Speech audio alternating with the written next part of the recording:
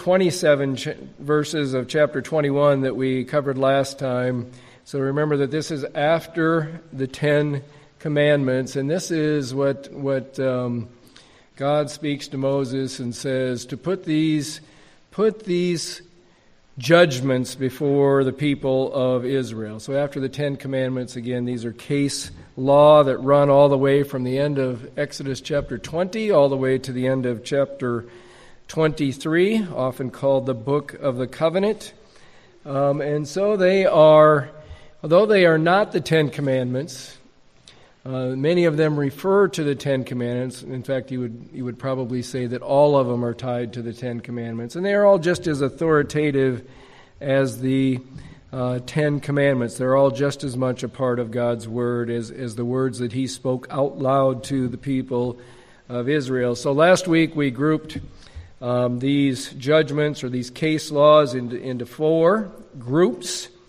We covered the first three of those, which were Hebrew slave cases, and again, kind of the bigger points from that are that this is not like the slavery in our past. Hebrews were to treat their slaves much differently, much better than any other nation treated slaves.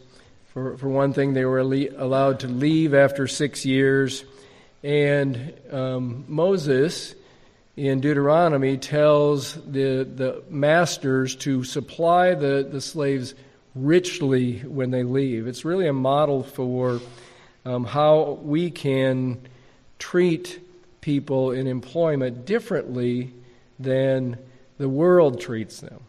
So we can take the principles there that are in those cases and apply them very practically to what we do today.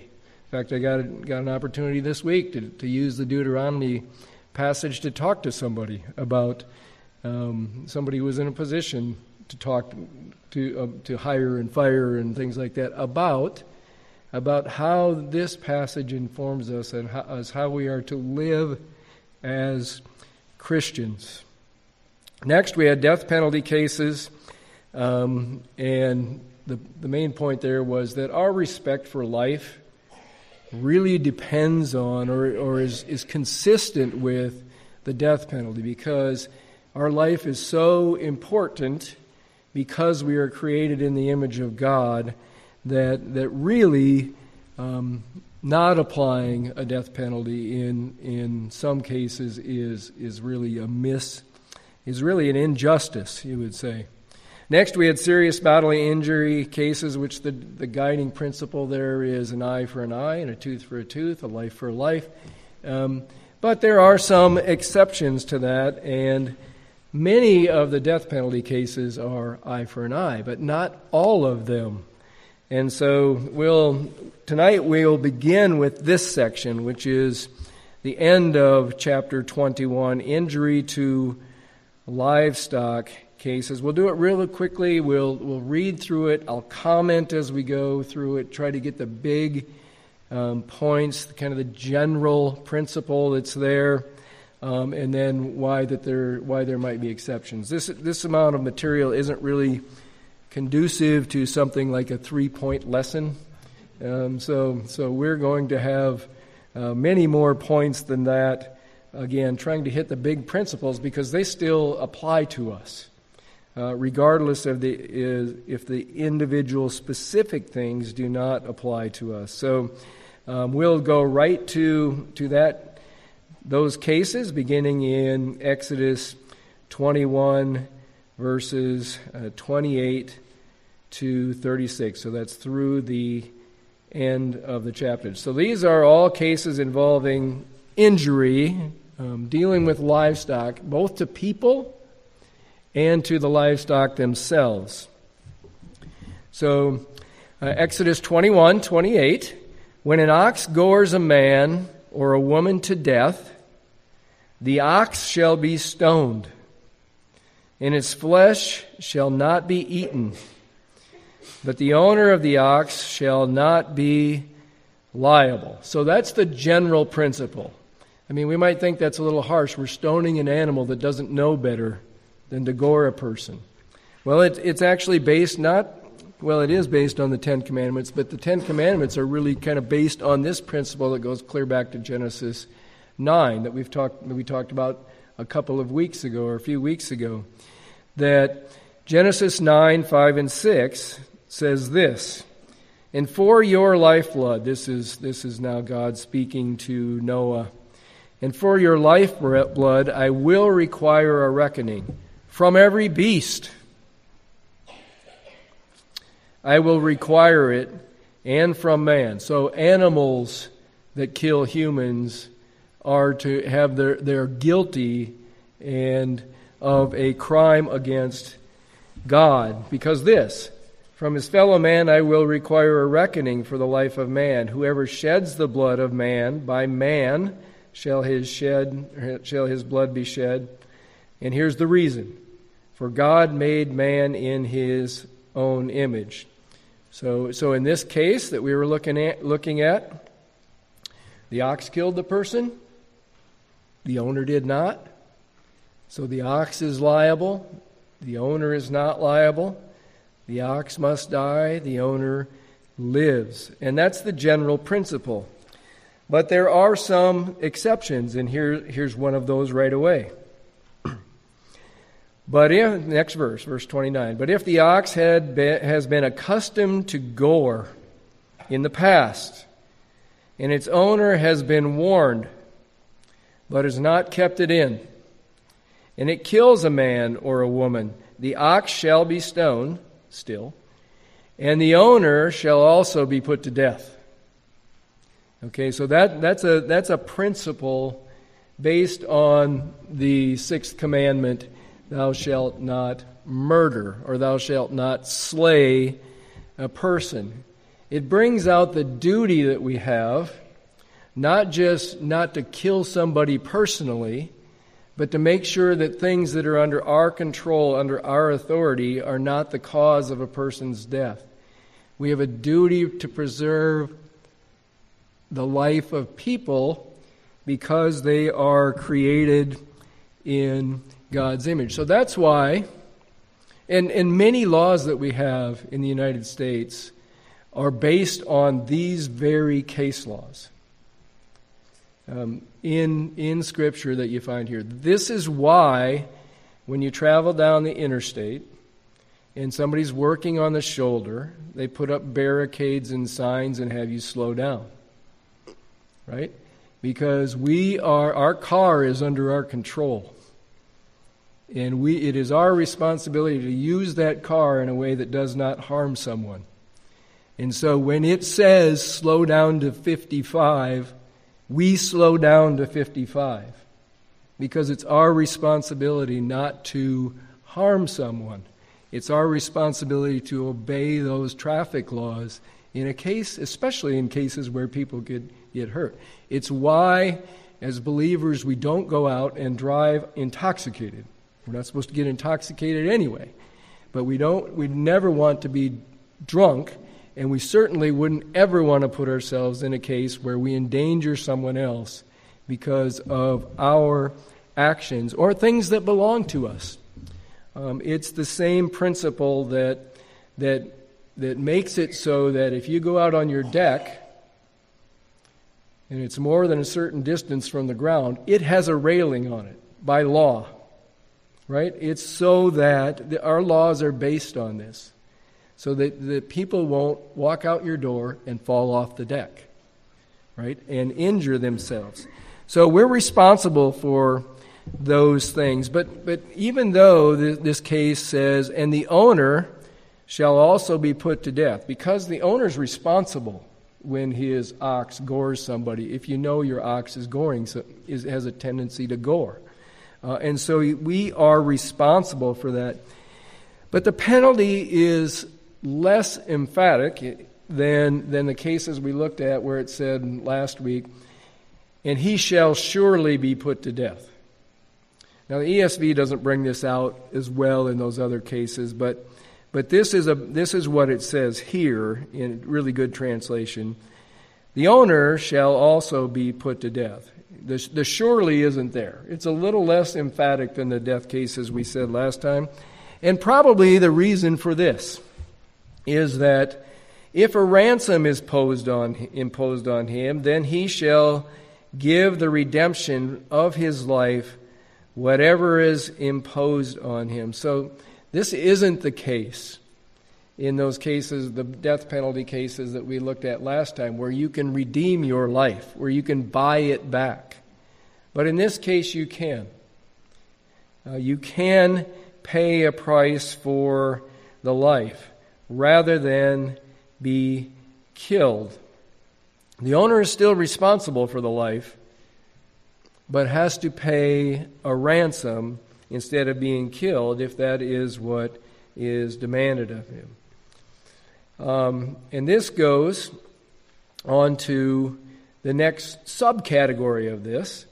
If the ox gores a slave, male or female, the owner shall give to their master 30 shekels of silver, and the ox shall be stoned. And it doesn't mean that the slave or the servant that we talked about last time is any less in God's image, but the penalty is lowered.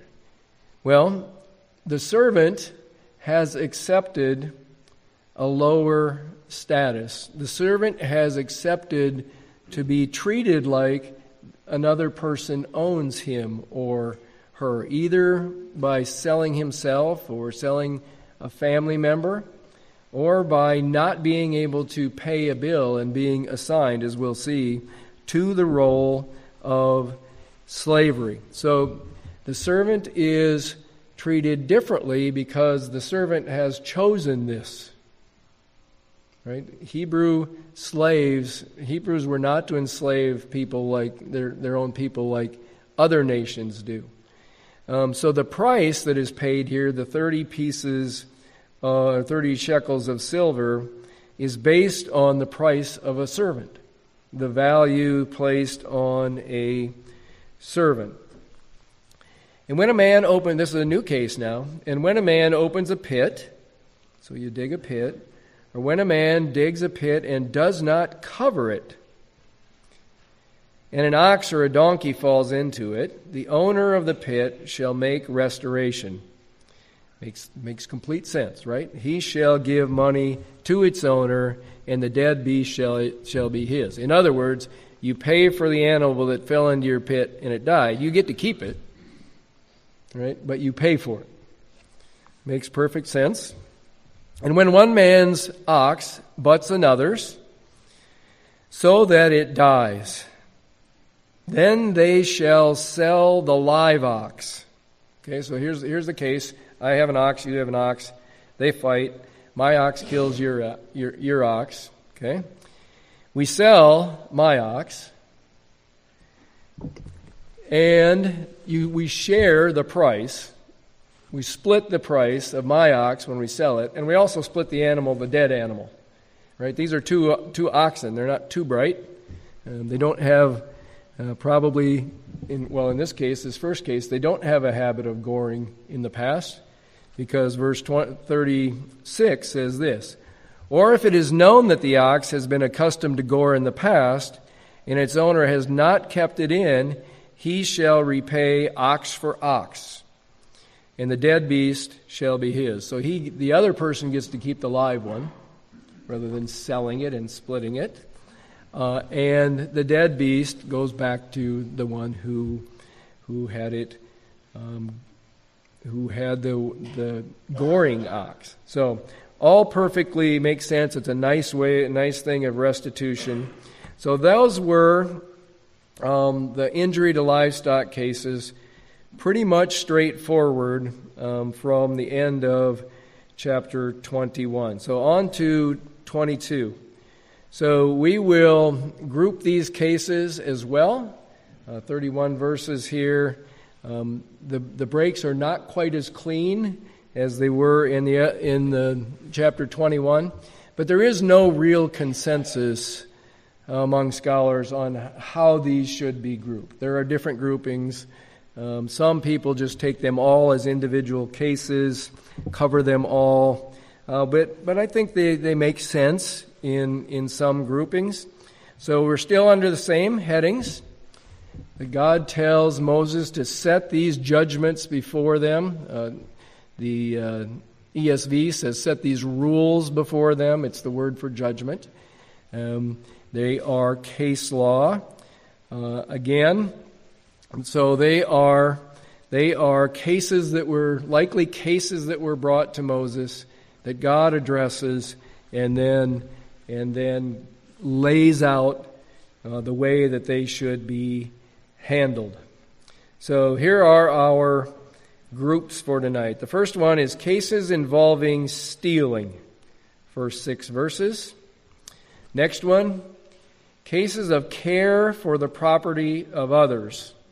Well, you could group that first group in here, because if you're stealing, you're not caring for the property of others. So you could group those together, but there is a break there. There's some specific things about stealing that are worthy of talking about separate from this.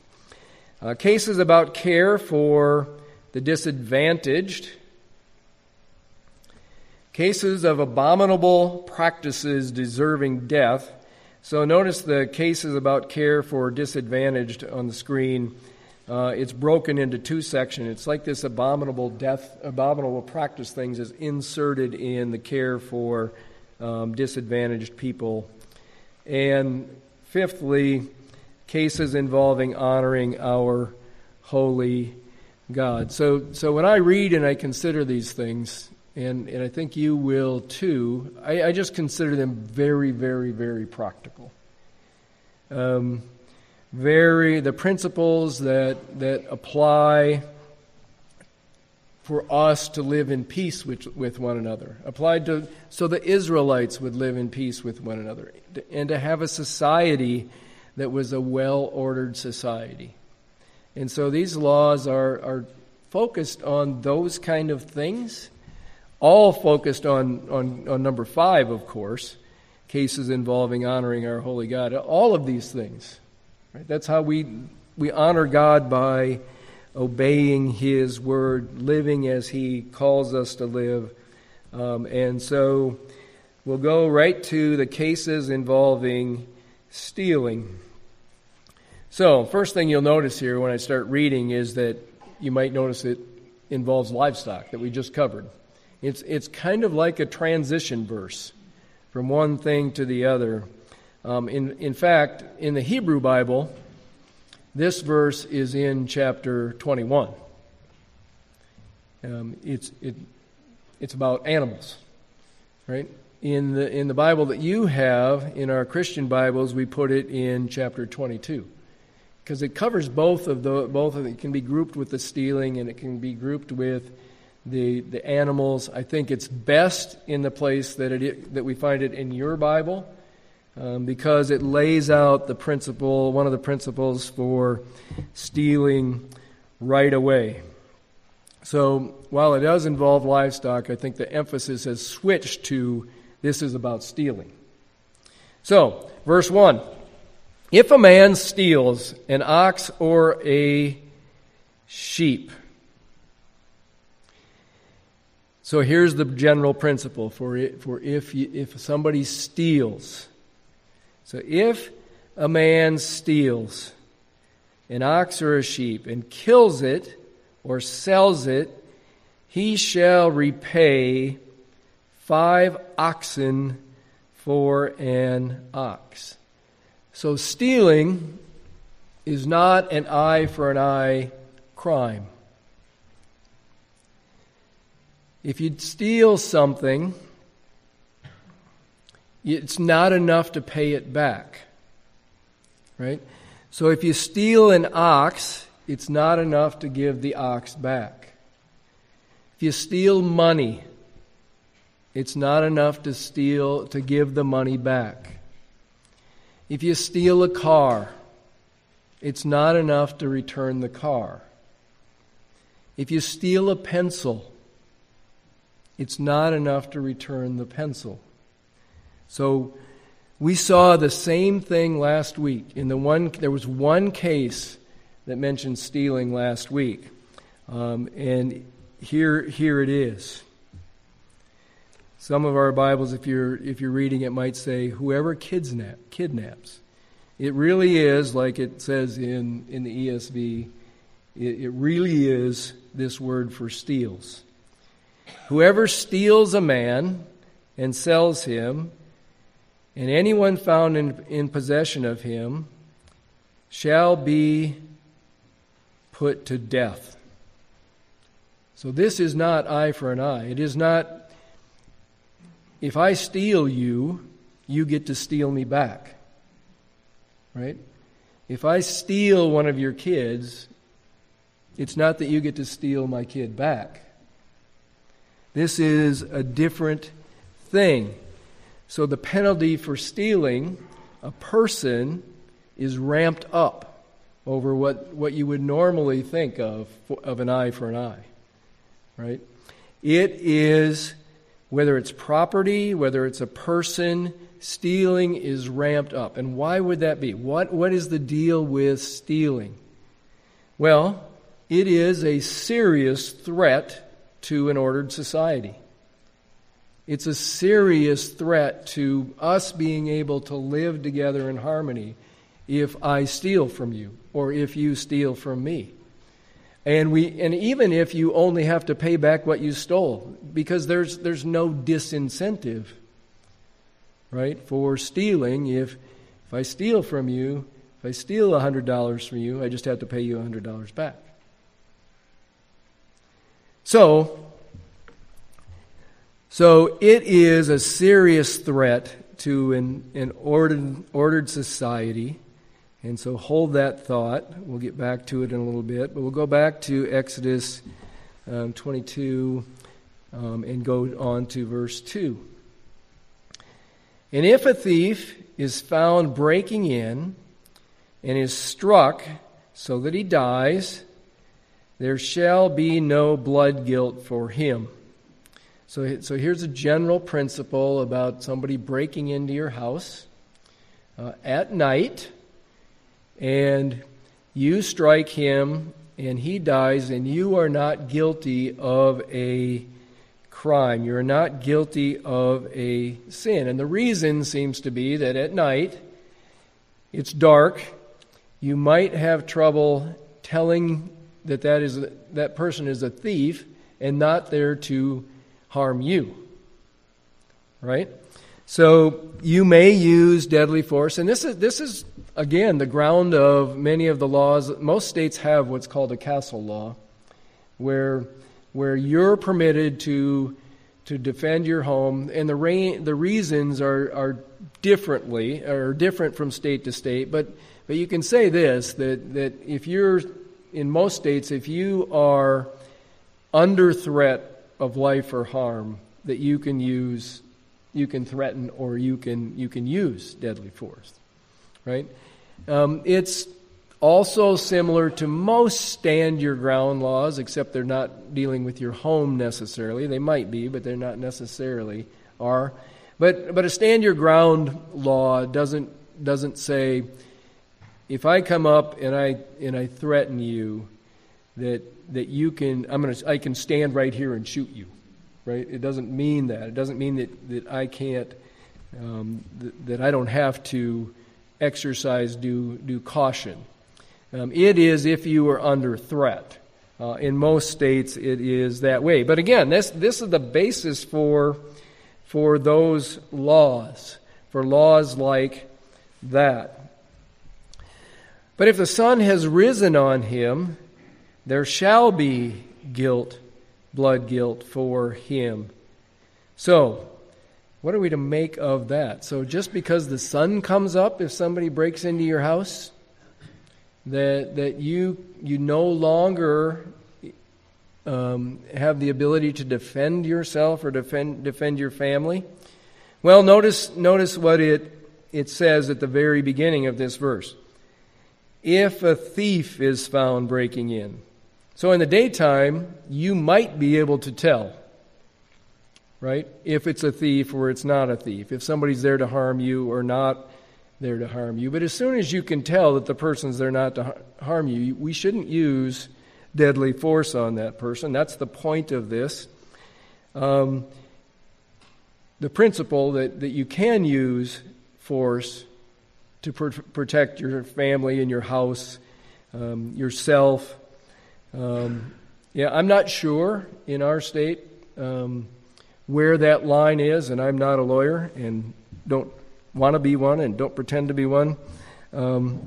But if we violate this, if we know in our heart that somebody has broken into our house and we know we're not at risk, we would have blood guilt before God, regardless of what the state law is. Regardless of that. But the thief is not off the hook. I wish this would be a good place for a verse break, to make it clear who we're talking about. He shall surely pay. That's the thief. The thief shall surely pay. If he is nothing, then he shall be sold for his theft. So the thief is going to have to pay back what he steals plus. Right? It's not going to be just what he stole. He's going to have to steal plus. So here's a way that a Hebrew might be sold into slavery. Right? If you're stealing, you don't have any way to pay it, and so you can sell yourself into slavery. So verse 4.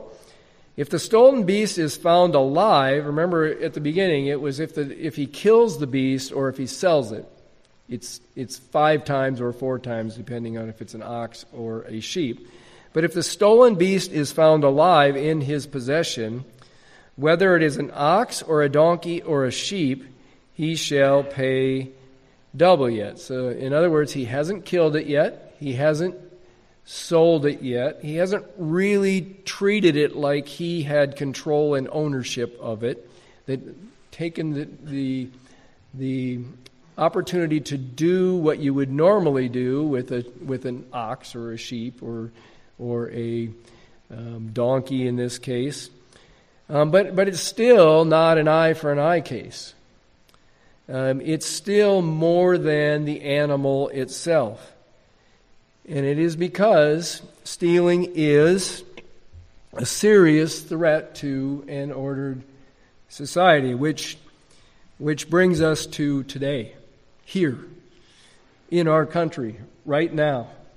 Right? We have minimized the penalties for stealing. In many cases, even just say, California's famous for things like this, but we're not going to pursue thefts of less than $1,000 unless they're in progress. So in other words, if somebody steals from you $1,000 worth of stuff, don't worry about it. We're not going to investigate it. We're not going to. And is it any wonder that businesses close in places like that? Is it any wonder that society erodes in places like that? So I'm not a pessimist by nature. I'm an optimist, but I think we can't help but see that and what that does to a society just by looking around. In most cases, this has nothing to do with the police, right? They would like to take care of these things. It is politicians who make these decisions by the amount of funding they give to police departments, etc., letting people go with no penalties. And, again, it is no surprise that society deteriorates when that happens. These are here so that we can get along with each other, so that we can live with each other in peace, so that we can honor God with our lives. And so, in many other ways, society cannot survive if we abandon laws. Don't forget that laws were made for lawbreakers, right? Laws were not made for people who are loving God with all their heart, soul, mind, and strength, and loving their neighbor as ourselves. All these things are what laws are made for sinful people in a sinful world. So if a man causes a field or a vineyard to be grazed over, or lets his beast loose, and it feeds in another man's field, he shall make restitution from the best in his own field and in his own vineyard. So why do I have this under stealing cases? I wouldn't normally have done that, except for a few years ago, talking to a rancher about somebody that had animals on his property from somebody else. And he just said, they're stealing grass. They're stealing grass from me. And so, the penalty is more than an eye for an eye. You give him the best of your land to repair for. If you let your animal loose, and it goes and feeds on somebody else's land, it's not just that you have to pay for that grass. You give him the best of your land to graze. If a fire breaks out and catches in the thorns so that stacked grain or standing grain of the field is consumed, he who started the fire must make full restitution. So this is, again, basis for laws today. But by the way, did you know that, Smokey Bear, right? Only you can prevent forest fires. Now it's wildfires. Only you can prevent wildfires. He should have told you this, Smokey.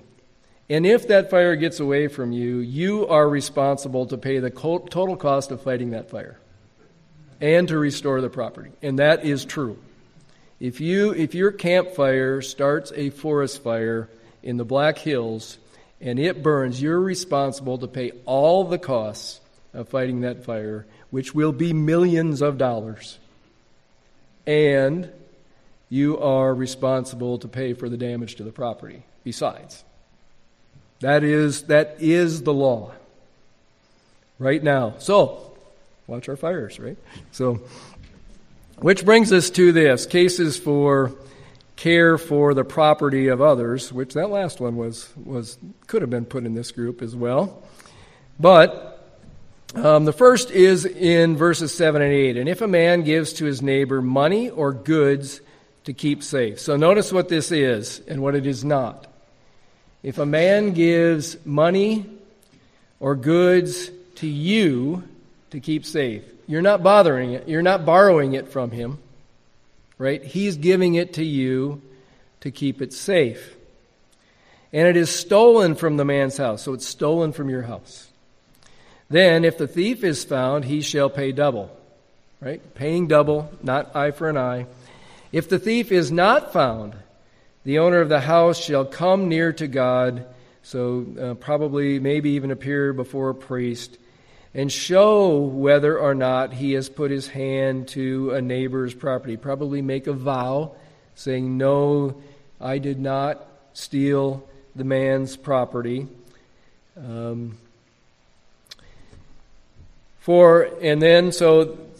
the principle there is that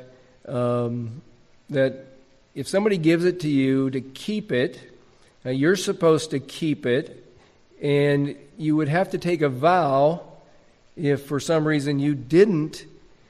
If you didn't steal it yourself, right? You're taking a vow that I didn't steal it. Okay?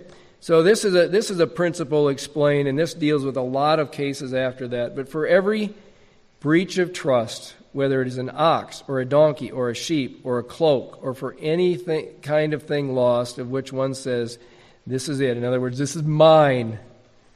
It's mine. Okay? So if there's a dispute between parties, the case of both parties shall come before God, and the one whom God condemns shall pay double to his neighbor. So if two people are arguing over whether or not this is mine, no, it's mine, it's mine, it's mine. They go before God, probably before the priest, who might use the Urim and the Thummim to decide. We don't know that. But the one that God condemns pays double, as if he stole it, for claiming that it was his. If a man gives to his neighbor, so this is very similar to the other case, but in this case it involves a donkey or an ox instead of money or goods.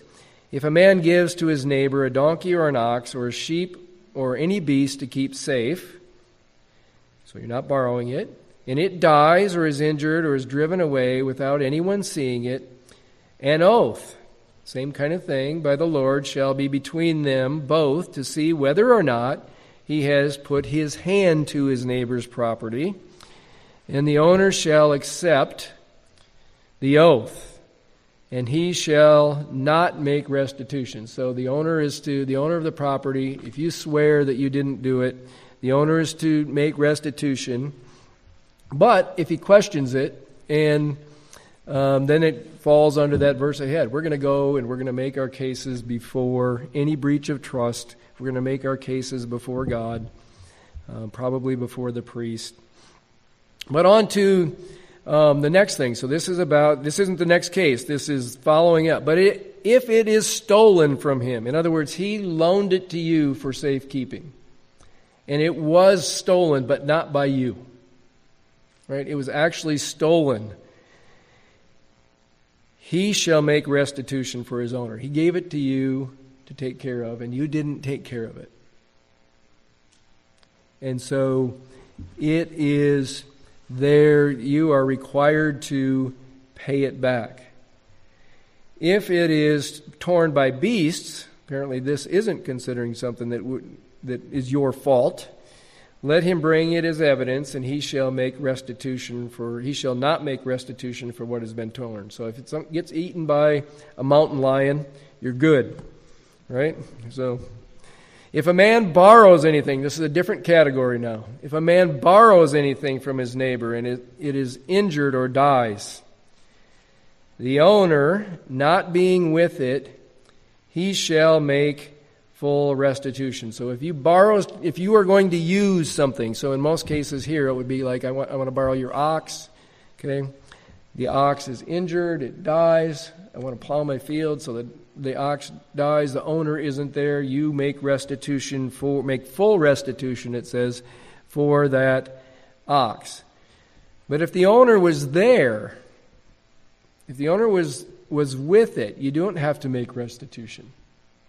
Because the owner was there in its presence, sees that it's not abused, could have corrected it if you were using it incorrectly, and so you're not responsible if the owner is with you.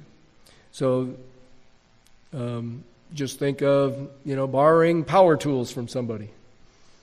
If you take it and you break it, you need to pay for it, right? If you take it and the owner's there, you don't pay for it. You're not required to pay for it. So a few years ago, this was not even thinking about this stuff. I don't remember what it was. I talked to my brother and I would ask me, so are you going to borrow that? Something he didn't have and he needed, and you're going to borrow that from somebody? He said, in fact, I have one. He said, no, I'm not going to borrow it unless I'm ready to pay for it. So whenever you borrow something, just think about that you should be ready to pay for it if it breaks while you're using it. So that's the principle here. That's the way, and that's an example of real biblical thinking. Another place I wish there was a verse break was right here, because it's a different thing. And if it was hired, so if you rented it, okay, the rent includes possible breakage. And businesses cover themselves nowadays, right, by saying, well, you can do normal wear and tear, but if something really breaks, you still have to pay for it. So, but that's the principle. So cases about care for the disadvantaged. And again, the first couple of verses here, you could make this a case on its own. It is a case of premarital sexual relations. So there are a number of other passages that address things like this, but here's one.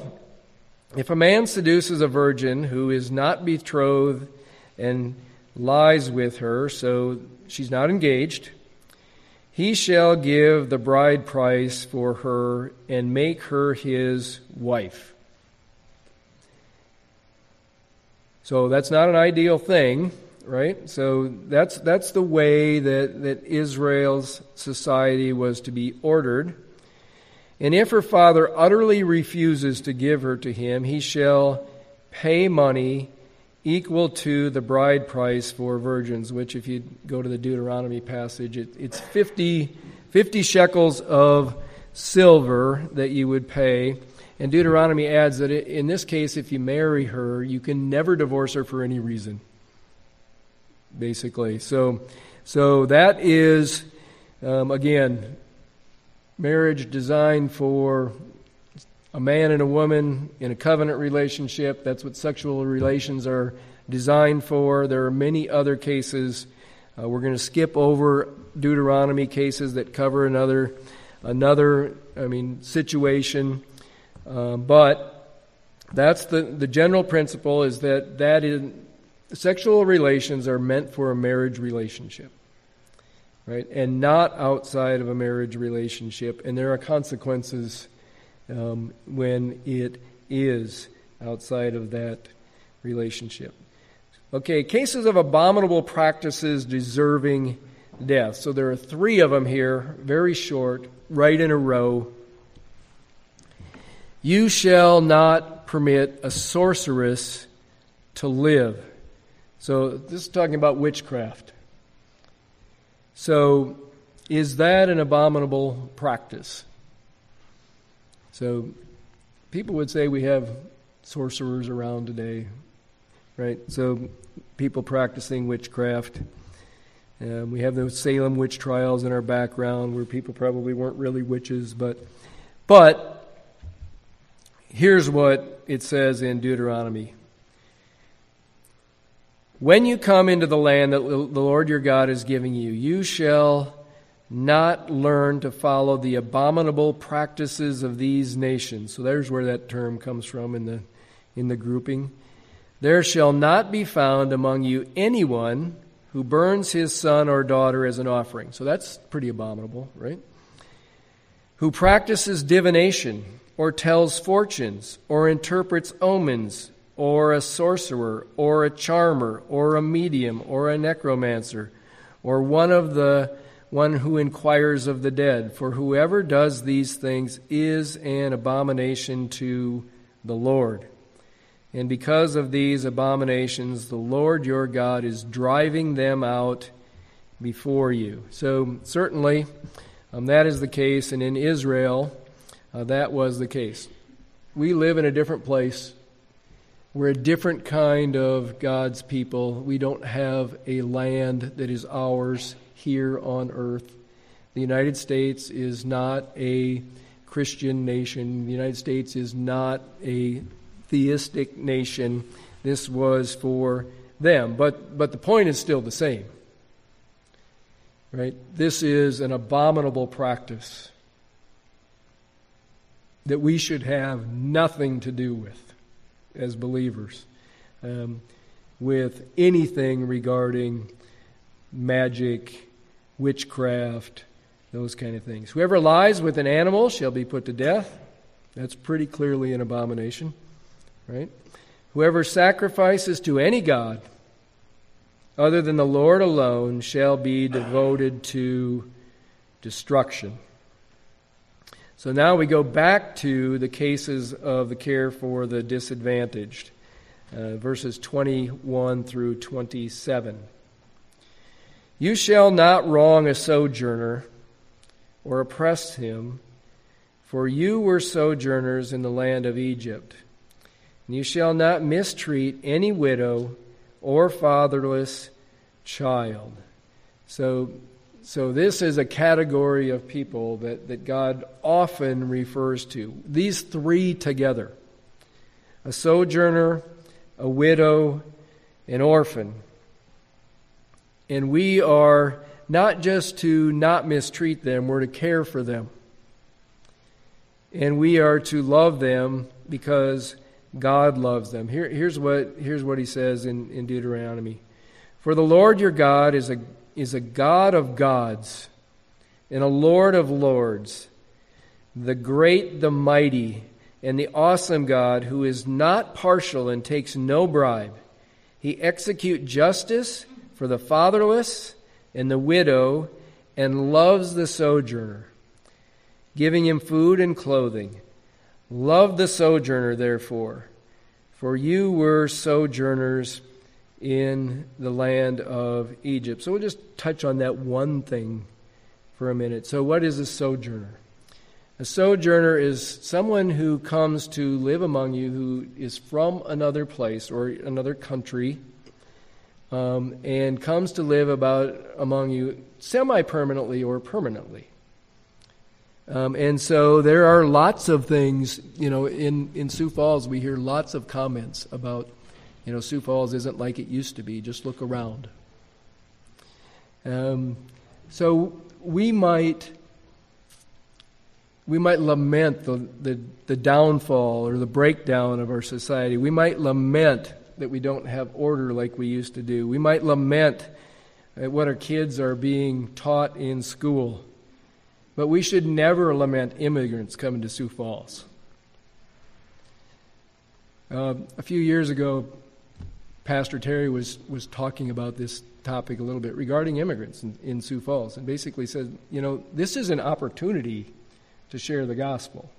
People coming from all over the world to share the gospel, who probably, if they had not come, would never hear it. Right? In many cases, that would be the case. So, people who are here, we don't know how they got here, why they got here, but they're here. God loves them, and we are to love them where they are, here. If you do mistreat them, and they cry out to me, I will surely hear their cry, and my wrath will burn.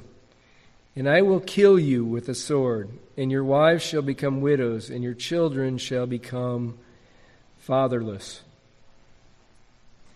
So God is serious about treating sojourners and widows and orphans well, not oppressing them. Now, the next case, if you lend money to any of my people with you who is poor, you shall not be like a money lender to him, and you shall not exact interest from him. In other words, Hebrew people were not to loan their money at interest to other Hebrew people. Simple principle there, right? If we loan money to somebody, Jesus takes that farther. Not only should we not, if we loan money, not only should we not charge interest, we should really treat it like this. We don't expect to get it back. That's the way Jesus says. Loan without expecting to get it returned. Loan money without expecting. If you get it returned, that's a bonus, right? So loan without interest. Jesus says loan without even expecting to get it back. If you ever take your neighbor's cloak in pledge, you shall return it to him before the sun goes down. For that is his only covering. So this is somebody who puts up collateral, a coat, because it was a valuable thing. But if you loaned him money and he didn't have his coat, how could he sleep? That's what it says. How is he going to be able to stay warm? And if he cries to me, I will hear him, for I am compassionate. Which brings us to the last section, just a few verses, cases involving honoring our holy God. You shall not revile, or you shall not curse God, nor curse a ruler of your people. Pretty clear why we shouldn't curse God. Why shouldn't we curse our elected officials? Because they are appointed by God as his authority on earth. You shall not delay to offer from the fullness of your harvest and from the outflow of your presses the firstborn of your sons, and you shall give to me. You shall do the same with your oxen and your sheep. 7 days it will be with you, with its mother, and on the 8th day you shall give it to me. In other words, if something is dedicated to God or is to be given to God, render unto God the things that are God's on time. And the big reason for that is the more you hold on to something, The longer you hold on to something, the more precious it becomes to you. Where your treasure is, your heart will be also. And so if we hold back our offering that we're going to give later, right, we might be tempted to hold on to it. And so we are to store up treasure in heaven rather than on earth. Last verse, you shall be consecrated to me. Therefore you shall not eat any flesh that is torn by beasts in the field. You shall throw it to the dogs. We know that the Jews have many food laws, and it is so that people will think of God at all times, and notice what it's there. And here's the big point. The big point is, be holy, for I am holy. So a real good literal translation of this, what is said at the beginning of this, you shall be consecrated to me. You shall be holy people to me. Or, more literal, and following the word order that's in the Hebrew, men of holiness or people of holiness, you shall be to me. You shall be holy people, set apart from everybody else. That's the purpose of Israel's food laws, and we know that has been, they have been done away with, right? Arise, Peter, kill and eat.